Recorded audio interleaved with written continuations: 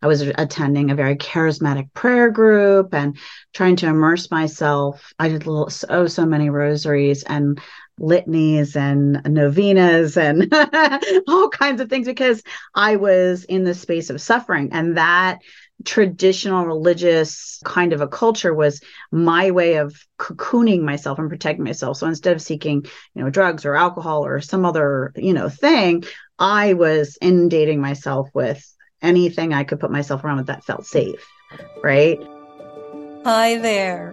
My name is Tessa Lynn Alburn. Welcome to Say Yes to Your Soul. This is where we're going to talk about how you can get past your spiritual plateaus, raise your feminine energy, and express your true self with sparkle. Hello, everyone. I'm really happy to introduce you to a fabulous woman. She's got a ton of energy. She's just, whenever we talk, there's just like 5,000 words every single second. And her name is Jessica Koch. Jessica is a leading sales expert and creator of her own virtual assistant membership program.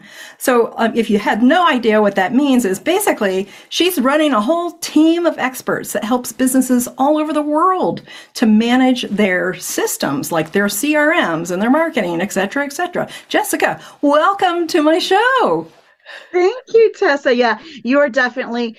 You said hello so calmly as you opened your show. And when I opened my own podcast show, I'm like, exactly. You're like gangbusters. All of energy. It's true. I'm happy to be here. Thank you for having me. Oh, you're so welcome.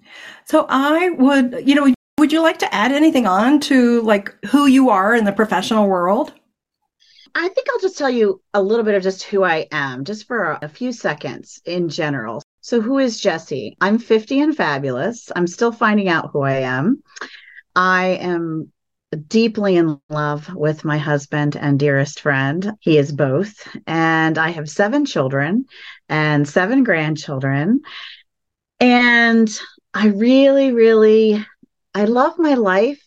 But I have been, over the course of the years that I've started this company, you mentioned to me before we started the podcast about listening to my soul. And to me, that really means I've plugged into the ultimate creator, and I'm really following and easily stepping into the path that was designed for me. And I think I've been doing a lot of that since the day my company started, and the beginnings of how the company started too, in addition. And I feel like we've been on this exploration journey, and I'm at a pivotal moment again where, literally today, that I was sitting on the front porch before this call with my face in the sunshine and knowing that I literally am scheduling time later this evening to check in with myself again, and not just with me, but more deeply with my soul, as I think you phrased it, right? Is that right? Yes. Is that how you say it? Yes. Check in with your soul to reorganize and adjust and find more clarity based on what I've learned in the journey from where I've been, with much gratitude and joy along the way and excitement. But knowing that it's time for some adjustments, because I'm not quite there to living the life that I see for myself and for my family coming forward. So I'm in this space of trying to really strongly connect, get guidance and clarity and direction from my soul so that I can continue this journey. Beautiful. And I think we all have like our own definitions of soul, but the way that you're talking about it right now, there was clearly like a pivot, a turning point, if you will, prior to you starting your business. What would you say that sort of that transition was like for you, like going from whatever your old paradigm was to sort of this more soulful paradigm? I've been, as long as I can remember, I've been very prayerful even very religious and even very spiritual since I was a very small child. And because of some of the things I experienced as a really small child, and I mean, oh, probably at least 5 years old, I feel like that started for me. I had in preschool, I had a fascinating connection with nature. So I think that was me kind of learning God, or for me, God, or, my soul and spiritual journey began with that.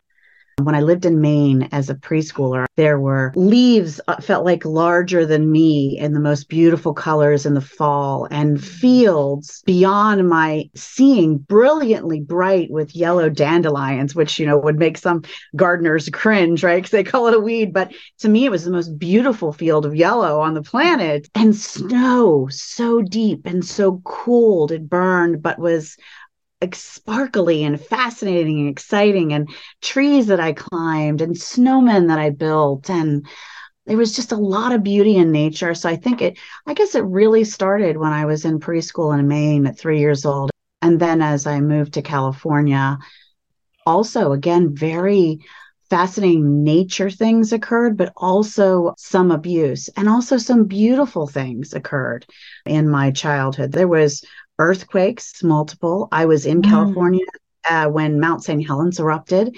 And so there was the ashes, and there was a dam that broke. And so we were flooded out of our home and transported through emergency things. I was just really lots of different things were happening, but I went to Sunday school and I went to church, and I was raised in a religious formal piece. And I still have some of that it remains with me, but I feel I'm more spiritual now than I am religious with any certain specific thing. So I Could think that's a little bit of my soulful journey, if that makes sense. Yes, and I would love to know for you when you started to transition into more spiritual rather than religious, what brought that about? Do you recall? I think I probably it was a combination of going through, I was married for 7 years in a very physically, violently, and an abusive relationship. And at that point, I was still very religious too. I attended mass on a regular basis. I read my Bible every day, which I still often do, but I was attending a very charismatic prayer group and trying to immerse myself. I did so many rosaries and litanies and novenas and all kinds of things, because I was in the space of suffering. And that traditional religious kind of a culture was my way of cocooning myself and protecting myself. So instead of seeking, drugs or alcohol or some other, thing, I was inundating myself with anything I could put myself around with that felt safe. Right. Because Yes. I wasn't currently safe. And then as I transitioned out of that, and that person left me, and I had this time in the middle, and that till I met my new amazing, he is an extension of my soul and my energy. We are better. The energy of us is better together than separate. And in my healing and saturation and such a just honest and pure and beautiful, simple love that I experienced as I had this relationship with my husband now, in that space, I was able to heal more than I healed even with traditional therapy or counseling and all the things I did to try to Mhm. recover from some of my past trauma. And him and I came together in a place of prayer and mindfulness. And he has a very scientific mind, and he's just so incredibly smart. And then we just started to together have deeper conversations over the course of the years we've been together, of how it's so much deeper than what a human earthly based religion can manage, because it's limited by us who are humans and we have limits, right? Yes. And so it just felt like, with the vibrations and energies of everything and everything he knew about science and everything we just felt, it just, we've transitioned as a couple in this journey, I think, to be Mm. much more open to how the planets and stars affect our moods, and the globe itself in scientifically shown things, and how the waves are pulled by the moon, and why wouldn't logically we also be, and how everything has a vibration and an energy and a life, and how so connected we are, past, present, and future, in this way that is a bit beyond our imagining, right? And just always keeping that door in our mind open for that. And I think we've kind of done that together in that journey. So probably through the course of that transition, I have shifted powerfully in a spiritual space. It sounds like you certainly did. And of course, my audience can't see your face right now, but you're just like glowing as you're, going through some of the emotion and the feelings, and you're recalling things. It sounds like, in a way, you and your husband were destined, to come together and be on that journey of awakening together. And you gave it spaciousness. Like, you didn't say this, but I get this sense like you didn't force anything. You were just really in this beautiful place together, and it kept unfolding and unfolding, and your curiosity got more, not less, more about the world, the cosmos. Where do we fit in? And what I also love about your story and the way you're sharing it today is you're sharing it in a way that isn't judging of other things. It's not judging religion. It's not saying that's bad, right? It's not criticizing it. It's just saying, factually, there are limitations. And then what happened for you is, as you continued to connect to nature, and then you got some really big trauma nature, also some cataclysmic nature, when you went out to California, all that was stirring things up. And then, thankfully that first husband left you, and you're safe. Yes. And now you have the safety of love, and the safety of connection, and the safety of soul. Yeah, I do. And it's fascinating because my husband and I are sure that we've always found each other in the past, and we will always find and connect each other in the future for all eternity or beyond, whatever that number is. We just know that we will seek one another and that we are meant to be connected. Lovely. You're an inspiration to a lot of my listeners today. It's possible, ladies. Yes, yes. Yeah. So I would love to know, like, now, so you're going through this other transition, you're sort of going through some kind of deepening now in your business and maybe in some other areas of your life. How do you know, if you could express this, how do you know when you're connecting with your soul, Jessica? Because whenever I have what most people will call a problem or a challenge or a fear or a worry, I go into this space, and it's what I've been planning all day in my mind. I go into this space, I kind of been preparing for it all day, where I meditate and where I connect and where I take a deep breath and where I bring whatever this is to God, the creator, or whatever you're comfortable with. But for me, it's God, just because that seems simplistic. I bring this puzzle. I call it a puzzle instead, first of all, because puzzles are fun and solvable. And we enjoy doing puzzles. And this way I can bring whatever that thing is to God, the creator, for me in a way I'm grateful for it. So here this is a puzzle. Puzzles are fun and they're beautiful and wonderful, and puzzles are to be celebrated. And so I can bring it with him to start with, him or her. I don't really have a gender for God, the creator. They. Whatever. That energy, that is God. Yes. I can bring him, for just needing a term, with gratitude and excitement and the joy of a child and the joy of knowing for certain he can begin to unravel it and show me the pieces and where they fit. And in my meditation, they begin to move around, and opportunities and options that had been all around me start to show themselves of where they fit, so that the solution is powerful and joyful and benefits far more than me. Mm-hmm. That's when I know I'm connecting, because that can't just be from me, myself.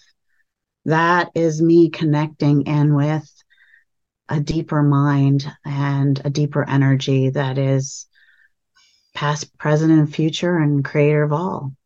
That is so rich.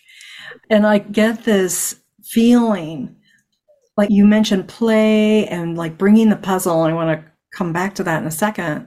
But there's also this quality of just being in awe of the unfolding, whatever that is, right? Of the puzzle solution. Like just being open and in the flow, not controlling anything, total trust. It's really beautiful. One of my other prayers is, one of my other plans is I have a brand new journals I have bought and that are beautiful, like with the Monet painting on them, and just really, really almost like sacred journals. They're so beautiful and pristine. I haven't written in them yet. And I decided that one of the things as part of my process later today, because I told you I've been noodling this all day, is later this evening when I've scheduled this time to have this experience, I plan on writing out a prayer, if you would, almost of where I want the transformation to look like so that God can lead me to the solution. Because I know that he will, and I know that he has the answer. That's the other exciting thing. It's just a matter of me being open to receive it. That is amazing. And I love how you have also created, like, this is important to you. It's a priority, right? You're scheduling it. You're creating the space. And then you're also like in the planning of it before you show up for it, right? Like you've already set your intention earlier in the day. You're in the spirit of the prayer, the connection with source, with God, and the process is already unfolding. And then you're going to show up with your pen and your journal, your Monet journal, and receive. And it's just absolutely lovely. That's already an amazing advice to a lot of my listeners, right, on how to go about things.